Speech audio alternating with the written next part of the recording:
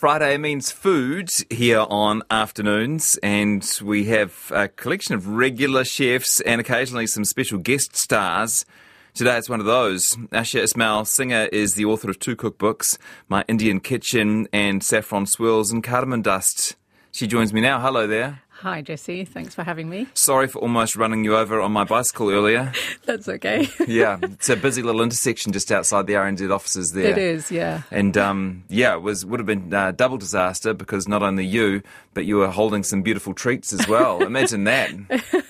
I was. In fact, I was thinking, oh my God, wouldn't it be a disaster if if the lid came off or something happened and the cake went splat on the on the pavement? We'll talk about what you've cooked in a moment. How did you learn to cook? Can you tell me some about your background? Yeah, sure. So I was born and brought up in Malawi in Africa, and I was one of 4 girls. I am one of 4 girls. And we lived in Malawi from birth to about 16, 17. And my mum was always cooking. So obviously, living in Malawi, things were not always readily available. So she was always cooking from scratch. So she'd cook amazing food, biryanis and curries and all that kind of stuff. But also she baked. She would make eclairs was one of my favourite things that she made. And she'd make those, like it was, growing up in the 70s, she'd make those eclairs shoe swans, which was quite sort of retro. But, she learnt all that on her own. And I think if you think about Malawi, it was almost... it was almost like New Zealand was, 60, 70 years ago. There was nothing, there was literally nothing. So she would just pick up all this stuff from magazines that had travelled from the UK or even Germany. There was this magazine called Burda. Uh-huh. And, and I think at that time they used to have a little section at the back with cooking and stuff. So anyway, that's how she sort of learned. Yeah. And she had 4 girls, so, it was always, needing to feed someone at some point. So, yeah. And I say, fusion cooking is very trendy, but that's true fusion, right? When you find yourself in a different country with limited means, taking your influences from wherever they come from. That's right. So it was, Mum was doing fusion before fusion was a thing, which was amazing. And I don't think, I didn't actually realise until... we all moved to the UK because politically Malawi was unstable. And then it was when we got to the UK, my twin and I've got a twin sister, we were the oldest. Mum and Dad were working. So we would come home after college or whatever, wherever we were, and I would start cooking the family meal. And I kind of really enjoyed that. It was my therapeutic way of doing things. So, yeah. Oh. How did you end up in New Zealand? So after we went to the UK, I studied fashion for a little while because that was I wanted to be a fashion designer. Mm-hmm. But I kind of went through a sort of a rough time in my late teenage years, and then realised that actually fashion was quite a fickle industry, and what I really wanted to do was travel and help people. At the time, it was things like Red Cross or, things like that I wanted to do. So I thought, right, what can I do that will make me get there? Nursing. So I went off and did my nursing. And then with the nursing, I ended up coming to New Zealand. Yeah. Never made it to the Red Cross, which is a shame. But, but I did my thing, to help people. So when we look at your recipes and your style of cooking in your 2 cookbooks so far, can you see any of that influence of your mother, Africa, Malawi, anything in there? Or is it more pure sort of Indian cooking? So no, there's definitely influences from Mum. So my first cookbook, My Indian Kitchen, was dedicated to Mum because it was all the recipes that we grew up with. So a real mixture of East and West. So when you think about Indian food, it's almost... It's so regional, and it's so, because India is such a big country. I've never been myself. Dad left there when he was 1 and moved to Africa when the partition was happening. So this was in the 40s. Yeah. So food and recipes and spices and everything go down, with people that emigrate. So so my cuisine is an immigration cuisine of sorts. But the influences, I guess no Malawi influences, because, we took our spices and our recipes and cooked with those. But definitely a bit of East and West, because then when I came to New Zealand, I loved pavlova and all that kind of stuff. And I've put in, those Eastern touches. Yeah. And so we're talking about sweets today. Yes, we are. Yeah. A lot of focus on the savoury Indian foods, which I love. I'm a huge fan of curries and rice-based dishes. But, tell me about what you actually got 2 recipes today. And should we start with this one? Because it seems a very simple recipe. Carrot halva with mascarpone. Yes.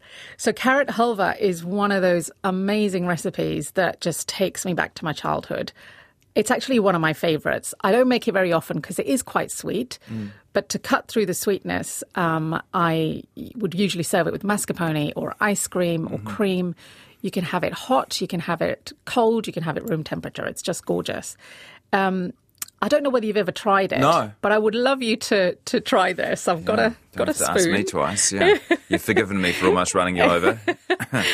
Okay, so I'm going to describe it. We've got 2. They're almost sort of like molds. Yeah. I was going to say kind of unstructured cupcakes. Yes.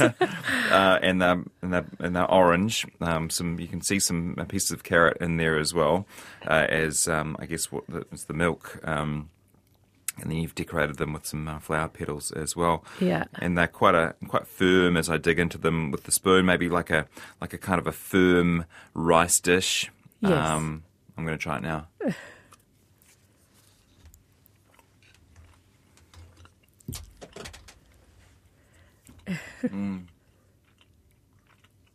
Not everybody's, sort of, it is quite sweet. And sorry, I don't have any mascarpone today, but...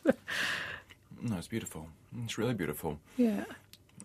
It doesn't have any rice in it, but it does remind me of that kind of rice pudding sort of genre. Yes, yes.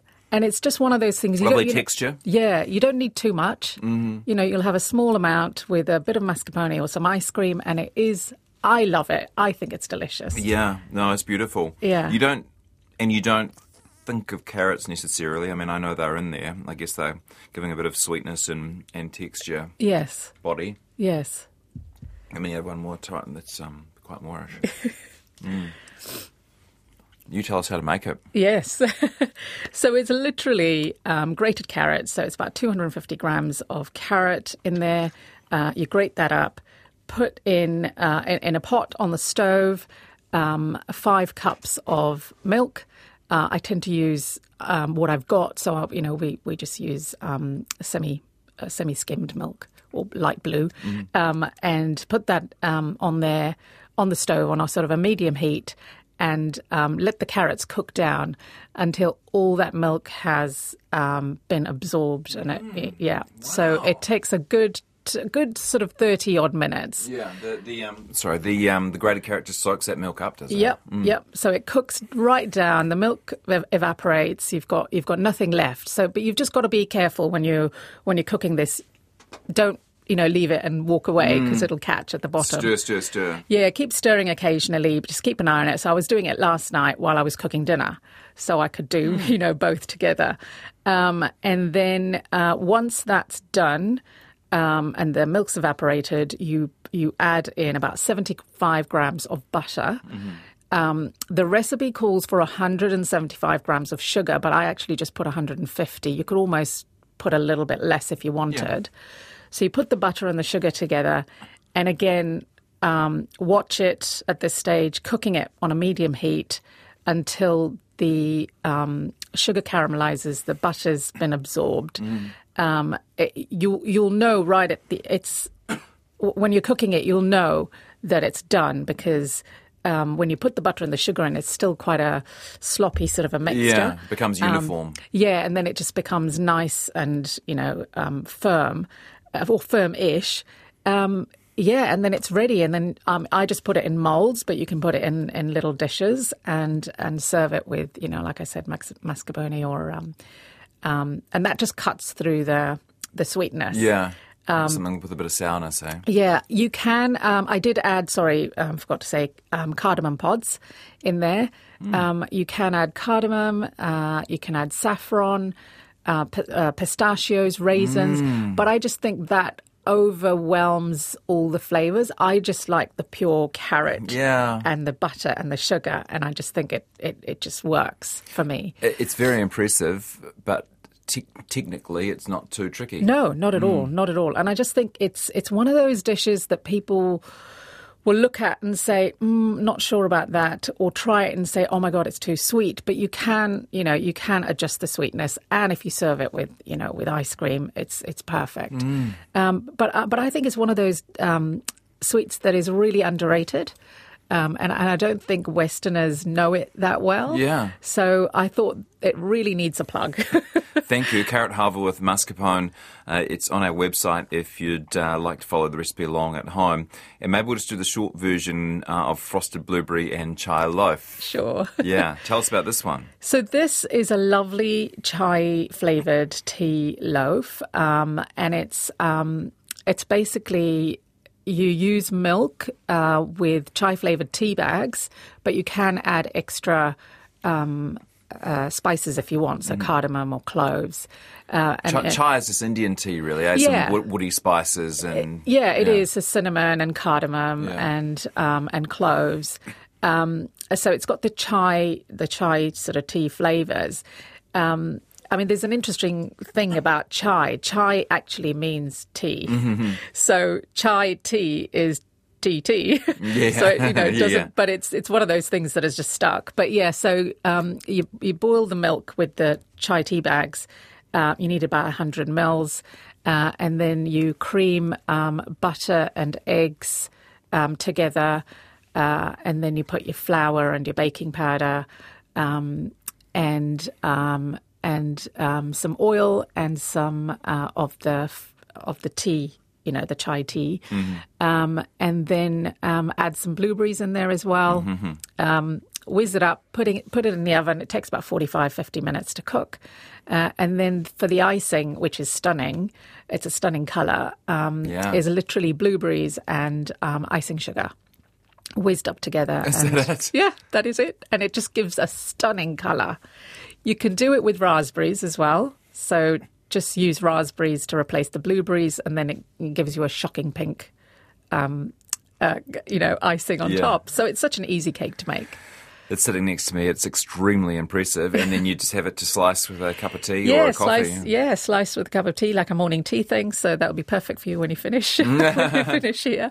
But yeah, no, it's a lovely tea, and that's from saffron swirls and cardamom dust. So it's a lovely tea cake, and I just kind of felt all those flavours, and that's the book that I created with desserts and baking, but with spice. So I, incorporated the chai flavours with it, and it just works beautifully. The other book is My Indian Kitchen, and you're working on a third? I am working on a third, yeah. We've just finished the photography. We're at the design stages at the moment, and oh my God, it's going to be stunning. I'd say probably my best work yet. Oh gosh. Mix of savoury and sweet? Yes, yeah. So more on the lines of the first book of My Indian Kitchen. You've got the small sweet section, but it's even the concept is amazing. I can't talk too much about it, but the concept is amazing. Oh, let's get you back in when it's ready to launch. Yeah, definitely. Thanks so much. Great. Ashia Ismail-Singer. Those recipes and some photos are on our website, rnz.co.nz/Jessie.